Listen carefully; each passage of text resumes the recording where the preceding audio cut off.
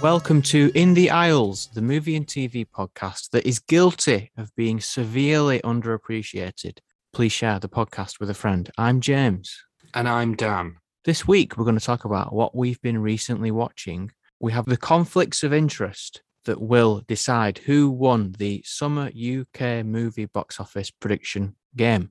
We'll talk real news, and our main review is The Guilty, starring Jake Gyllenhaal on Netflix. Is it Gyllenhaal? Or is it Gyllenhaal? Fairly certain it's Gyllenhaal. Right, I'm going to say Gyllenhaal. Okay. Throughout the entire episode, just to be awkward. That's fine. You were wrong about Gal Gadot, though. I just didn't correct you at the time. Right, okay. God, how many months have you been holding on to that one? I need to apologise for a mistake that I made. I was flexing my James Bond knowledge, and I said Walther PK. It's PPK. I apologise. God, James, what a terrible mistake you made. I'm sure many listeners will have completely fled from this podcast. No wonder it's underappreciated. We've not got no listeners left because you can't get your facts straight.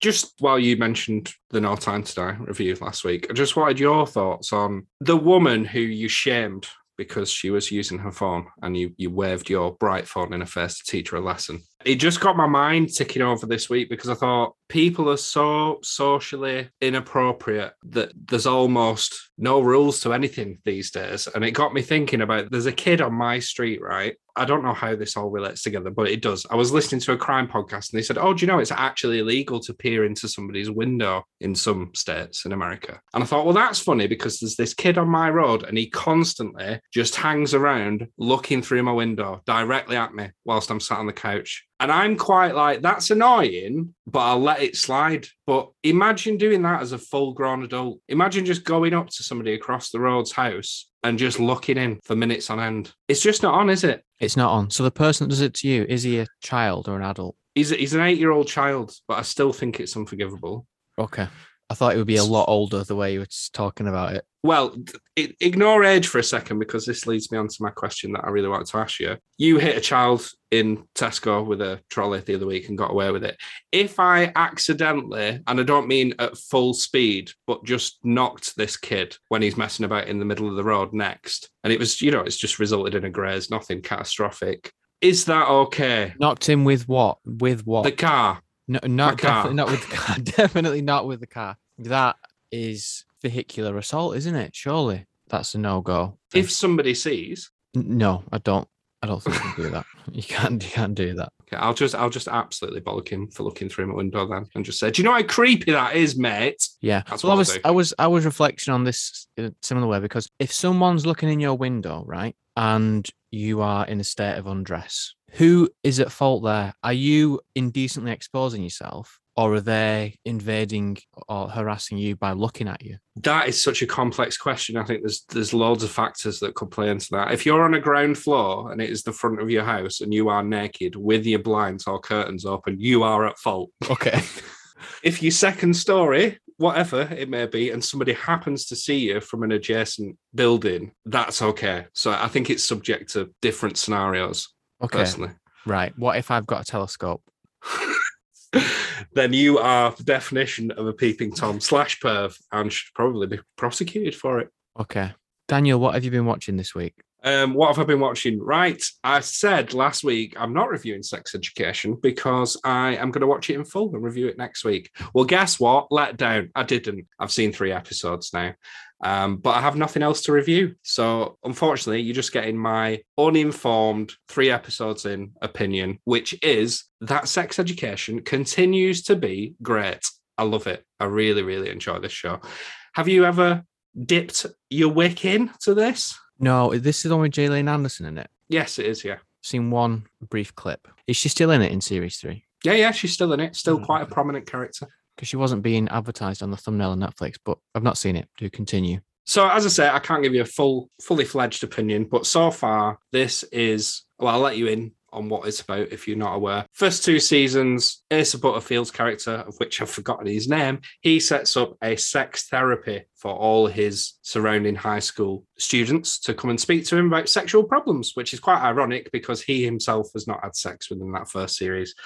As things progress, the notoriety of this sex therapy that is available within the school becomes more widespread, and it kind of gets a bit out of control and leads to some conflict with the school, shall we say. It's a very sex-positive show. It's not shying away from difficult topics, and I was quite nervous because they effectively shut this sex counselling down at the end of the second series. And I'm like, well, how is it going to progress? But it really has managed to still stay fresh. And I really congratulate them for that, because I think it is a difficult ask to just make this feel as fresh as it did 3 years ago. And I also like the fact that it got rid of some of the stigma. If I seem to remember correctly, when it first came out, they tried doing this mass appeal thing where like they were wearing American style high school uniforms, and the school itself was a bit Americanized and it was tonally a bit odd, but actually it kind of worked in its favor, and people kind of ignored that and forgot about it as the series has gone on. Third series opens with a sex montage of literally every character that you know having sex, and it's just so funny and well done. It's just edited to perfection. And I thought, well, it's a good strong opening. Will they be able to keep it up? I can't tell you whether they can for the full episode run, but as far as I have seen, this continues to be great, and I would very much welcome a 4th season if they can still find ways to keep it new and engaging and not let it go stale. Not let it go flaccid, you mean? You missed an opportunity there, I think. I did, but if I had made that joke, I would have said flaccid, because that's the correct way of saying that word. I accept that. Not, isn't it weird? I said that for years, though. That wasn't me being a pedantic dick, so I apologise. Okay. What else have you been watching? The Chestnut Man. This is a foreign thriller, which, much like Squid Game from a few weeks back, is in the top 10 on Netflix. I was compelled to watch it anyway, wasn't I, given the subject matter? But I looked it up on IMDb and I found out that this is it's adapted from a book by the guy who brought us The Killing, which is probably the finest example of a foreign television series making its way to the masses with a wider audience. Yes, we did get a US remake of The Killing, which was good within its own right, but I think that was, from my memory, a real turning point when people said, actually, foreign drama is good. Maybe we should pay close attention. Because of that, I was very interested. I know that this guy is very capable and he's good at what he does. So I thought, let's see how this goes, if this is an adaptation of a book. And I'm glad to say it's very, very good. It's the story of a female police officer's investigation into a series of brutal murders of local women. At each crime scene, there is a figurine of a chestnut man, which is basically a chestnut that has arms and legs that's been stuck onto it. Now, I thought, and I did look it up, I might not have done extensive research, chestnut men, it seems as though it's a tradition of some sorts in this nation. I don't think it is. I think they've just inserted it here, but it really does work. I think it's genuinely, something as simple as a chestnut suddenly becomes the symbol of something that's really terrifying, and there's sufficient creep factor to it. It is quite a well-layered mystery. There's a lot of moving parts to it. You have quite a complicated home life with the female detective. She's pretty much absent from her daughter's life the majority of the time, and there's a source of frustration there with her would-be grandfather. It's not actually a grandfather, but he's just doing the right thing and looking after her daughter. There is a politician whose daughter disappeared, was seemingly murdered a year previous, and she's making her way back into politics. And suddenly that brings about a turn in the investigation. Suddenly there's developments and there's a lot of upheaval in her life. It does build to what I would say is a satisfactory conclusion with a suitable twist. But I do think that if you read between the lines, you can see it coming potentially. But I don't regret watching this. I do think it is fully deserved of being in the top 10. But I think it's got like 8.2 on IMDb. I think that's a little too high. Probably giving it a 7.3 personally. Very good. The lead actress, Danica Kurcic, she was also in Equinox that was on Netflix that I discussed a few months ago. Oh, yeah, and I never did check that out. I remember you saying that it was worth a watch. Not outstanding, but it was worth a watch. Yeah. Similar thing, I think, where there are cultural things in Equinox specific to that country that would enhance what was going on. It sounds like Chestnut Man is the same, where there's recognizable symbols that you won't get if you don't know that culture. Yeah. The main thing that made me think this has to be something about this country's identity is there is a song that children sing about the Chestnut Man. And ever since, obviously, I've watched it in its native language. They are singing this song. They do not say the words Chestnut Man, but I am constantly going around the house going, Chestnut Man, do, do, do, do, do, Chestnut Man. It's just really weird that I've chosen to sing that song with a completely incorrect, well, they're not incorrect lyrics, but it's just not right. Anyway, there you go. Chestnut Man, Netflix. Great. James, on to you. What have you been watching this week?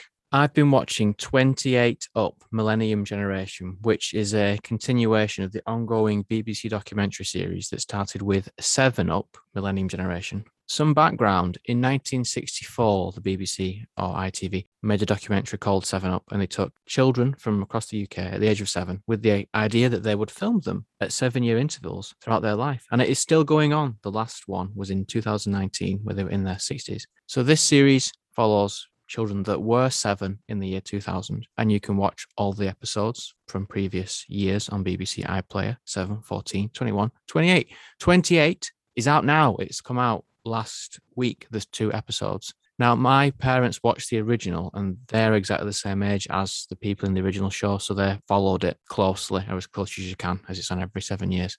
And we're actually exactly 7 years older than the people in this, but it is very relatable. You watch them when they're 7 and they're playing on PlayStations, and they have the box TVs, and then in 28 Up, they have all flat screen TVs. I don't remember ever watching this new generation in the past, so I've caught up with the whole thing to bring me up to 28 Up.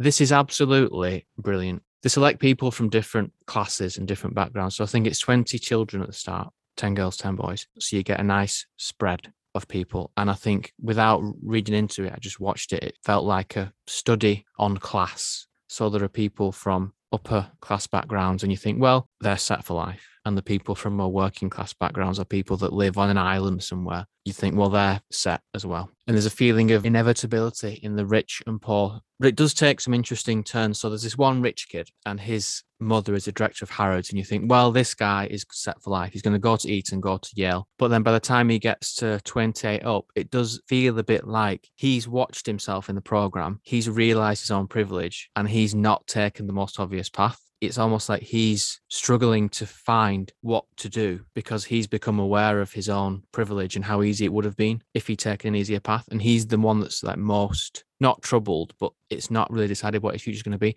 Whereas the people in the middle, they're following a path where they seem to have fallen into things, and they're the more satisfied, even though they never spoke of having these great ambitions. And there's this other girl who was made disabled by a virus that she had when she was 18 months old. So she's in a wheelchair. And when she's younger, she's living a relatively normal life. Her disability doesn't seem like it's that prominent in her life. But then as she gets older, her disability becomes her identity. And it's quite like upsetting to watch how it's really innocent at first, but then she realizes actually going out into the world, there's discrimination and barriers, and this is really bad. It's absolutely amazing, this documentary. Please watch it on BBC iPlayer if you can. It's 28 Up. Based on your fine words, I think I will do so. I know that my dad was quite a fan of the original series as well, and wouldn't stop banging on about it. It didn't encourage me to watch it though, because that was my dad. But this is you, so I'll listen. I do wonder how far the contractual obligation extends. Like, say you're the, sorry for swearing, the absolute fuck up of that group of people, and like you're a drug addicted mess. Do you have the ability to say, don't really want you putting that on TV, mate? There is no contract in place. Purely voluntary, right? Fair enough. They just contact them every 7 years. And it's a shame because there are kids that have dropped out already. They're not even in 21, some of them. You could already probably tell what their life stories are. They're the drug addicted ones. Yeah. Anything else? Staying local, as in within this country, Help, which is a film that was on Channel 4, and it's on All 4, and you're shaking your head, and as you should. It's very raw, very real. But I'll tell you what it is about. It is a drama set in a care home in Liverpool.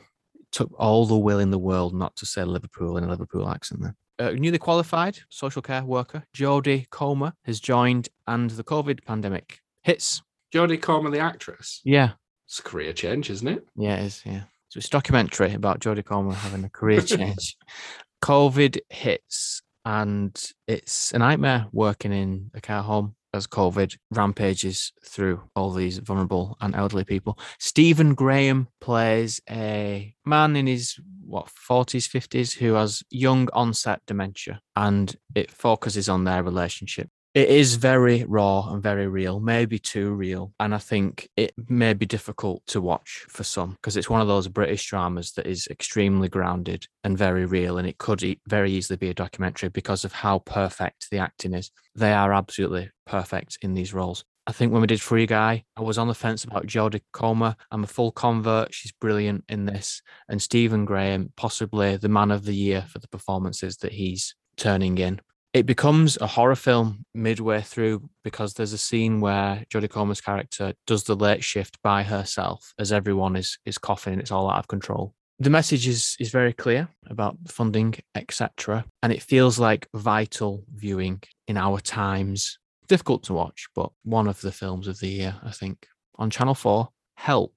Despite your prayers, I've still no desire to watch this. I can't bring myself to. It's everything I know is wrong with the world, but do not wish to see any more of. Do you know what I mean? I'm not saying I'm completely well educated in this space. I'm not. But say, for example, when my partner, she went into labour and this was pre-COVID, the lack of people available because they were so stretched and how dangerous it was absolutely gut-wrenching. It was horrible. And I just can't bring myself to see any more of that. I despair for a lot of people out there, especially those people on the front line. But I'm glad that they've made this to honour them and highlight the issue even further. That's good. I just don't think I can bring myself to watch it.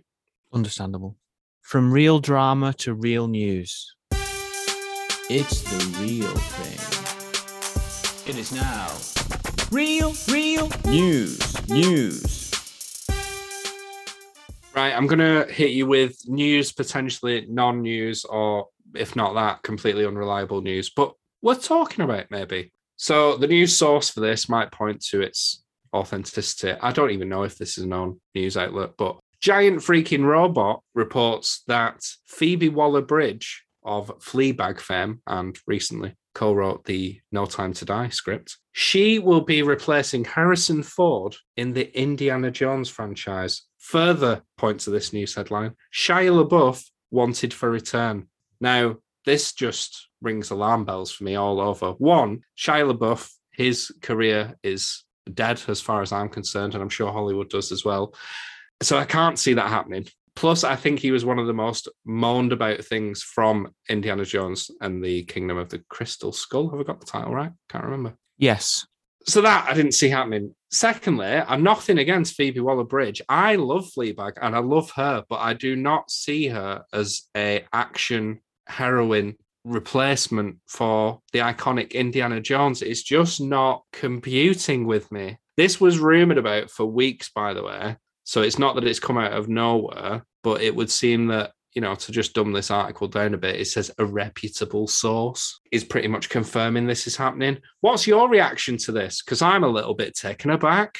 If you put her in the hat, maybe she will look like Indiana Jones, but I'm taken aback as well because I thought she was primarily a writer. But is she the lead role in Fleabag? She is, yes. But that's more of a comedy, is it? It is. So, yeah, I don't see how she can step up to the action role and start punching people and swinging around with a whip. I don't see it. And she's not American either, is she? She's British. She is British. I don't think it's a requirement that an Indiana Jones replacement has to be American, though, is it? That's true. Yeah, that's a good point. So we'll see. It's a reputable source. I mean, reputable sources, in quotations, have been saying for years that Kathleen Kennedy is going to get fired, but that's never happened. So I'm not sure about this one, to be completely open and honest with you.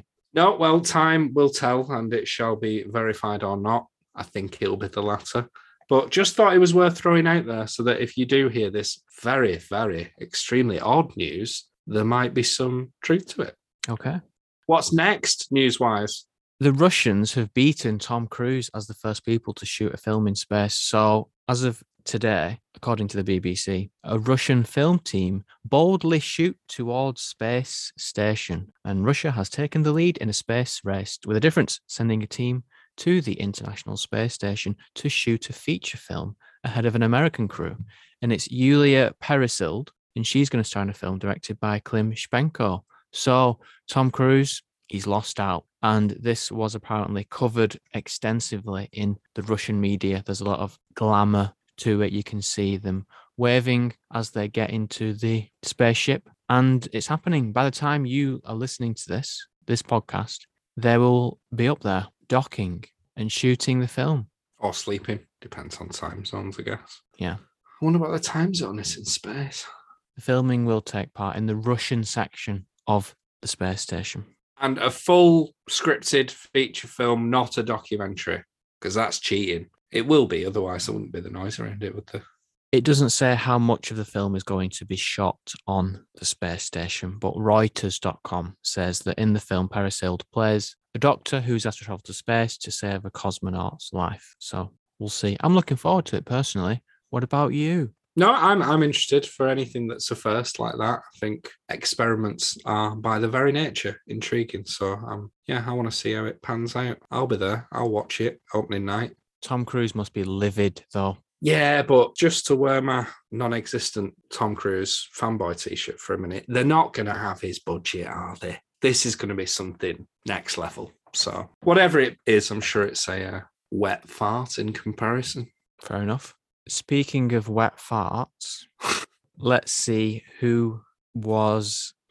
I started the sentence before I knew what the end was going to be, but I'm trying to get into how one of us, though there will be a loser in the conflicts of interest about the UK summer box office competition. One of us will come crashing down to earth. That was textbook. What are you talking about, you? I very much disagree Shut up, with that. you. You do not have good opinions. What an idiot. I hate everything. You can't even speak. Nothing you're saying makes sense. Conflicts of interest. In episode 54 on the 7th of June, we made our UK summer box office predictions. We each had a top 5, and the scoring system that we agreed was we will get a point for one of our chosen films being in the top 10, and we'll get 5 points for correct placement within the top 10.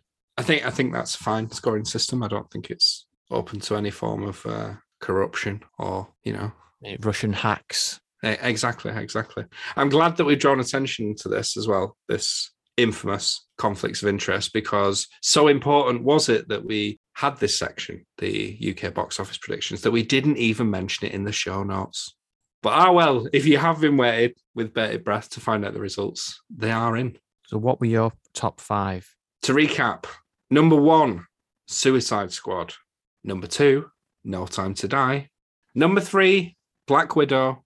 Number 4, Wrath of Man, which I said at the time, we'll see if it comes back to haunt me. Don't know why I've chose that. Wish I hadn't bothered.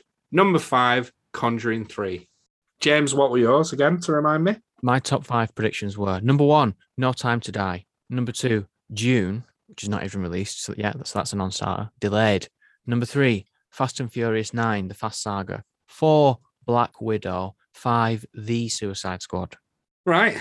Well, there you have it. I feel we must be very transparent about this as well, James. There are websites available in which you can look up the summer box office results. No Time to Die is an odd one because it came out during the summer, but it's at the tail end of summer. So it's kind of ended as it's starting to pick up box office wise. So we have encompassed that within our results. Therefore, if you look up, you might see a slightly different list to us, but I assure you we've done our homework and it is accurate. I think at the time we said we'll go up to films released by the 30th of September, which is why No Time to Die got in and June's gone now. Right. So shall we go through the official top 10 UK summer box office films? Yes, according to saltypopcorn.co.uk. 10, Cruella. Interesting, given its simultaneous Disney Plus release. Number 9, A Quiet Place 2. 8, Jungle Cruise. 7, Space Jam. Number 6, The Suicide Squad. Number 5 was F9.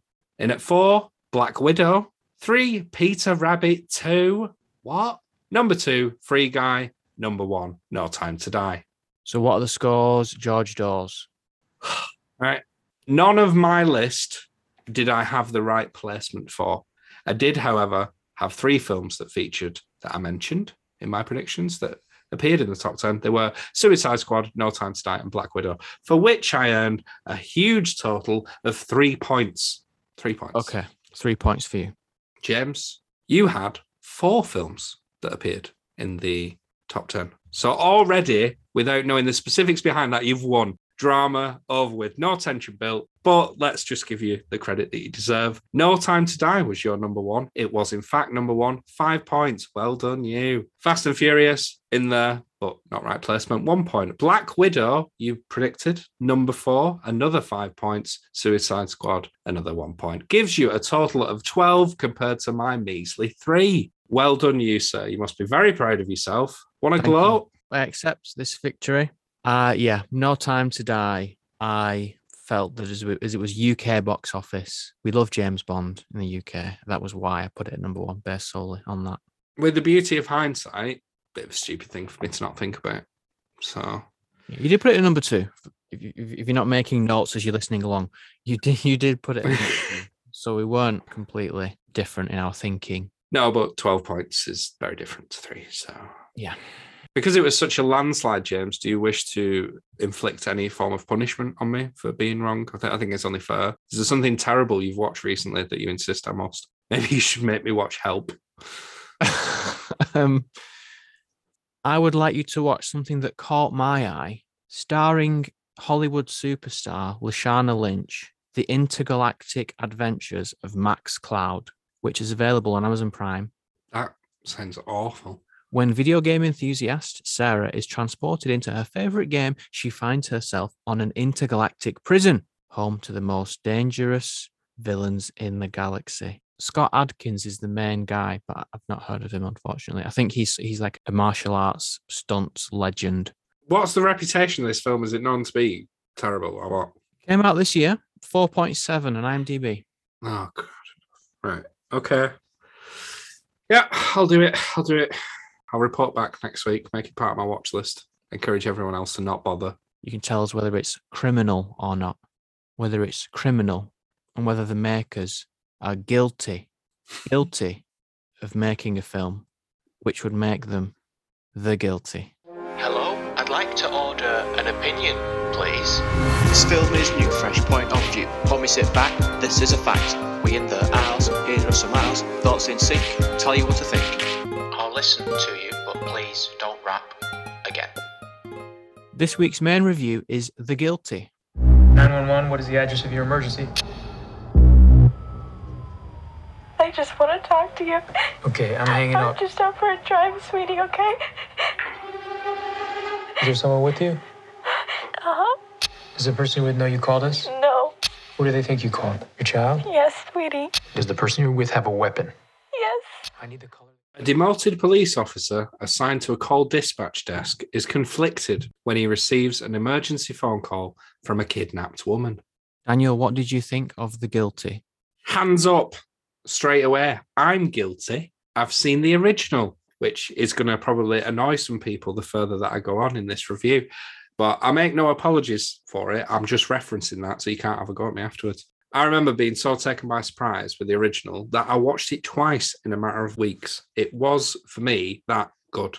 What not sets it apart as such, but it makes it sort of unique. It has been done before. It's mostly single location and almost single person setup. Knowing how well that film worked, the original, I was more than curious to see what a Hollywood take on this would be. Although I did have a preconceived notion that it would be inferior. I did, however, try to come in this without that baggage, having, I've seen the original. I did try and think like that. But at the end of the day, I don't think I was successful in distancing myself from it completely. I just couldn't. As for what it's about, told you in the plot summary more or less, but you've got a policeman. He's in the middle of a court case for reasons unknown at the beginning of the film. And he's been demoted to being a 911 operator, or in the original, the Danish equivalent of 911. He takes a call one shift and he's thrown into the middle of this life or death situation with a woman who appears to have been kidnapped. And it's all about him putting the pieces of the puzzle together and doing all that he can to save this woman's life from the confines of a desk with only a headset and a keyboard at his disposal. Not a musical one. That would be an odd film. This does stay very faithful to the original film in many ways, specifically the plot. But for some reason that I really couldn't work out for quite a while, it is nowhere near as effective. Because of the narrowed down scope, there's a lot of pressure put on the scripts and the performance to carry the film and build that dramatic tension. And it really does try to accomplish that. But I ultimately think that the script is quite poorly written, which I haven't done my research again on this, but I saw Nick Pizzolatto or whatever his name is. I know that he wrote True Detective. And I thought, well, that's shocking.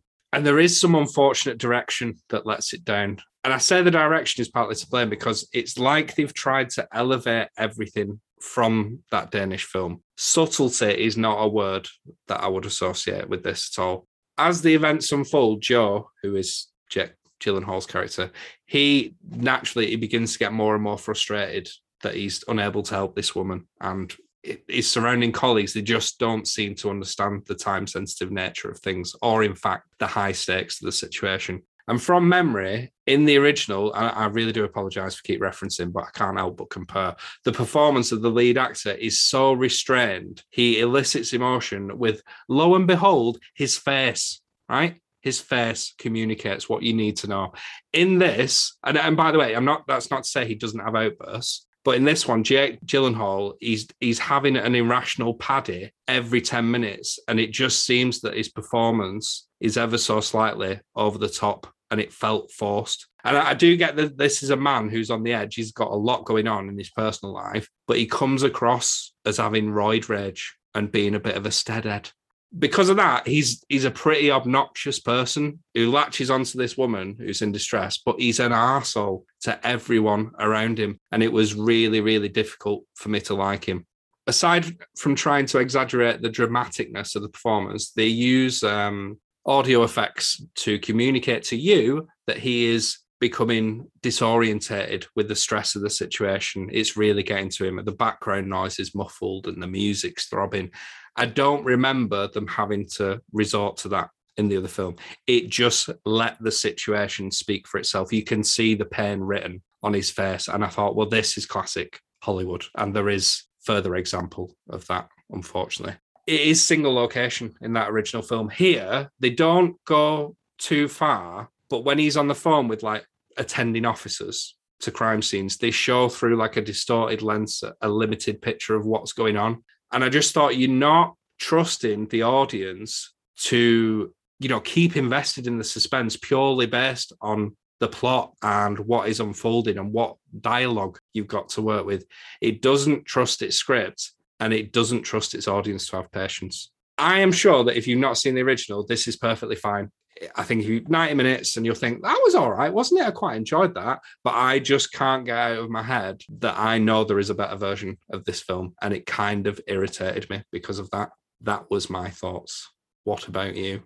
My main concern watching this was, how can we generate a good amount of podcast content from this? Because it is Jake Gyllenhaal in a room. He's great in the role and he does hold your attention. He's a great actor. But it is Jake Gyllenhaal in a room. And I actually will confess my guilt. I'll plead guilty to just very, very quickly skipping ahead just to check, is it really him in the room all the way through? So I know so I've managed my expectations. So there are two stories happening, which you've said. One is this kidnapped woman. One is what he has done in the past, what Jake Gyllenhaal's done in the past. And there's no information on the latter until very close to the end. And I did get a bit frustrated with that they're actually not feeding you little bits of information about this other thing that he's done. And I lost interest in it a little bit. I liked the twists and the scenes of him hearing about the discoveries. It reminded me of In the Vast of Night, where you share that character's experience of intently listening to what's being said to pick up as much information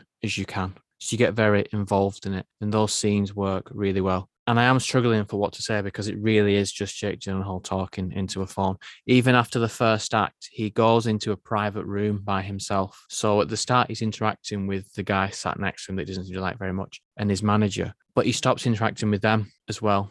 It's very cinematically lit, this 911 operator office. It's very red and blue. I assume the original isn't like that. It's more natural. 100%. What were the fires about? We see on screen there's huge forest fires taking over LA. I think that was there to show that the emergency services were too busy to deal with the situation. Do you have forest fires in the Danish original? No, that's a new thing for this one. Right. I think that's trying to up the drama, but it's just there to say, oh, we're too busy dealing with the fires. Can these operators locate people using the GPS on the phones or not? Because there is a dot on the screen that shows where they are, and it's very specific. Then when he's reporting location, it's like, oh, they're in this vague area. That confused me because it did seem to show that he could see exactly where he was. And that was the kind of thing that I was thinking about watching this film, because I did lose a little bit of interest, even though Jake Gyllenhaal was very good. I didn't pick up that point that you mentioned until now about how he shouts a lot. Well, I did notice that he shouts a lot, but I think maybe what they were doing there was they had to keep the drama up. Something had to happen. So the only option in this film is for him to shout at people. But that's what I was referring to. It's almost as if they say, oh, well, English-speaking audiences, they can't possibly just witness a man uncovering a mystery and talking to somebody. That will not sustain someone's attention. And that's ridiculous. I didn't need it. And it's because it worked in that original so well. I thought, what is this adding to it at all, other than seeming completely out of nowhere? Because I understand he has something going on, so he might be prone to an outburst. But he seems so irrational to me in what he chooses to lose his mind over that it struck me as odd every time. Not every time it happened, but a few times I thought, why are you so emotionally invested in this particular case, or woman, should I say? It didn't quite ring true for me, and it's miles apart from what is in that original film. Sorry to mention it again. Very early on, he shouts at the guy that sits next to him, who is doing nothing wrong. Yeah. He's just an innocent co-worker. It's just surprising how they just let him be a bad person. Sorry, just on that point, there's a bit in it, and I'm sure a woman says something like, I've got a call for you. And he's like, put it through. And she's like, can we try that again? He's like, put it through. Not please. He doesn't say please. And she just goes, all right then. And just accepts it, almost like she was saying, no, manners weren't the problem. It was just the volume. And I don't get why he's allowed to sit in a room by himself, but I don't want to go into nitpicking it too much. You mentioned about them showing in a distorted, out of focus view what's happening. So they show the events that he's listening to. Did they only do that once? Or did they do it a few times? No, it was twice. It was 15 minutes in, and I thought, oh God, here we go. Right, another example of can't just rely on people talking. Which is when they do a traffic stop. Yeah, and then it's towards the end, maybe 20 minutes before the end, there's another example of that. It completely broke the whole concept of the film. Yeah. Being quite down on this one. Like I said, it is hard for me because I honestly think if I hadn't seen it in its Danish form, I would go, that was okay. But I can't reconcile with knowing there's a better film out there. I just can't. I'm stuck. But I must urge people that if you haven't, what was your overall opinion? No, we're getting to that, aren't we? Do you like it? I am the pleb that you're talking about that hasn't seen it, the original, and I just thought that was okay. Yeah. It was better than the last Netflix movie offering that I watched that was like fairly promoted, which was Beckett, that I didn't even finish.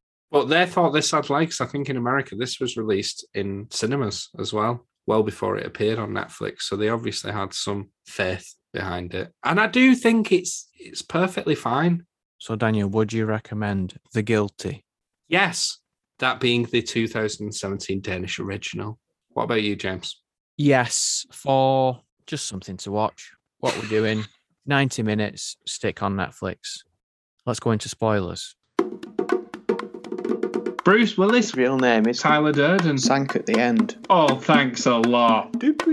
Spoilers. To cut a not so long story short, it transpires that the woman who has been kidnapped, inverted commas, turns out to be a mentally ill woman who has in fact been accosted by her own ex-partner because she's killed their son in a mental breakdown episode. Obviously, Jake Gyllenhaal then finds himself utterly dismayed because he's put all his eggs in one basket and believes that he's been fighting to keep this woman safe. Turns out that, in fact, he has been protecting a murderer. This then leads him to have his own emotional breakdown because he knows that his impending court date is upon him, which is the very next day. Then what, James? Put it back on you. Okay.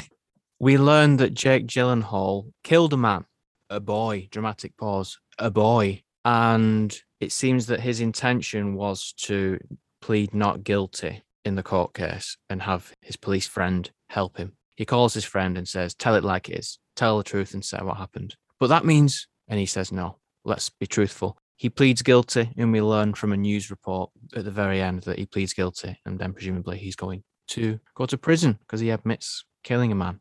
So he has some sort of epiphany because he learns that he misread the situation with this 911 call from this not kidnapped woman. That's a fair summary. It does leave a few threads dangling, I would say. It's not a fully rounded off end. You don't quite know everyone's fate, but that's in keeping with the original. No real change there. The one thing that I did notice that was a bit odd, and it's compelled me to go back and watch, I don't get sick of saying the original, but that one. The revelation that she is in fact mentally ill and has killed her own son when she wants to remove the snakes from within him. I'm sure that comes but 5 minutes before the end, and it's wrapped up very quickly after that. So I was surprised that another 20 minutes was wasted on just drawing that out. Did you enjoy that plot development, that little twist? I did enjoy the plot development because you believe what Joe believes, that this woman's been kidnapped. It does seem a bit odd that she's allowed to speak on the phone so much. It makes sense when you realize what's going on. But I was surprised, and I was interested enough to be taken aback by it and think, well, now what's going to happen? And there are some nice, if you do wish to go back and watch this a second time, you're mad. But there are a few little payoffs when conversations suddenly take on a completely different meaning, as you just alluded to, where before you get to that revelation, she's talking about a partner and you're under the impression that he is wanting to do away with her or cause harm to her. And she's saying, he was so mad. He's so mad. He's so mad. And you think, yeah, he's mad because he wants to kill your ass. But in actual fact, he's mad because you've murdered your own son. And it, you know, on a second viewing, you would realize that and understand that there's a bit more to what she is saying. So it's not completely without effort. And when she's talking on the phone, this is Riley Cole, who Yes, also from appears in Zola. She whispers a lot. She's speaking very quietly, and you think that it's because she's been kidnapped, that she's in the boot or the trunk of the car. But the reason is that she's having a bit of a episode. I've just given them a bit of a pat on the back there for adding some layering in and the script not being a complete waste of time. Let me know, backtrack. There's a scene, it's towards the beginning. He's had this call. He thinks a woman's been kidnapped. Oh my God, we've got to find this vehicle that she's in. He's looking for a white van. He exclaims as such, I'm looking for a white van. The officer who's picked up the call sarcastically responds with, he's looking for a white van. And you think, yeah, that is ridiculous. How many white vans are there? But then, just a mere breath later, he goes, right, we've found it. We're on it. And I was thinking, you've just pointed out how ridiculous it is that he's looking for a white van. Good on you. Oh, no, let's completely just undo what we've just done there and say, right, I found it. I just thought, what is this? That's where it really stood out to me in terms of the writing just being terrible. Right, bit disappointing that, The Guilty. I was really looking forward to it, but I don't think it quite lived up to expectations. Hopefully something a bit more substantial and rewarding for next week. What is it, James? Venom, Let There Be Carnage. No, then. No? No, it doesn't sound like it. Have you seen the original? No, but I will in advance of this. I've obviously been quite sniffy about it there. I remember Venom actually being quite a good old time. So maybe there'll be some fun to be had there. I'm looking forward to it as well. Thank you very much for listening. If you wish to support this podcast, you can do so, as James said, at the start of the show. So if you're listening to this now and you still haven't done it, what is wrong with you? How many times? Share the podcast with a friend. Leave us a 5-star review and rating on iTunes, or you can follow us on Instagram at In The Hours Podcast. Email us at inthehoursepodcast@gmail.com with any thoughts, criticisms, or feedback. From now until then, if you are guilty of a crime like hitting a child at 5 miles per hour with your car for looking through your window, I think that's perfectly fine, to be honest. See you next week. Chestnut man, do do do do do. Chestnut man, do do do do do. Chestnut man. It's just really weird.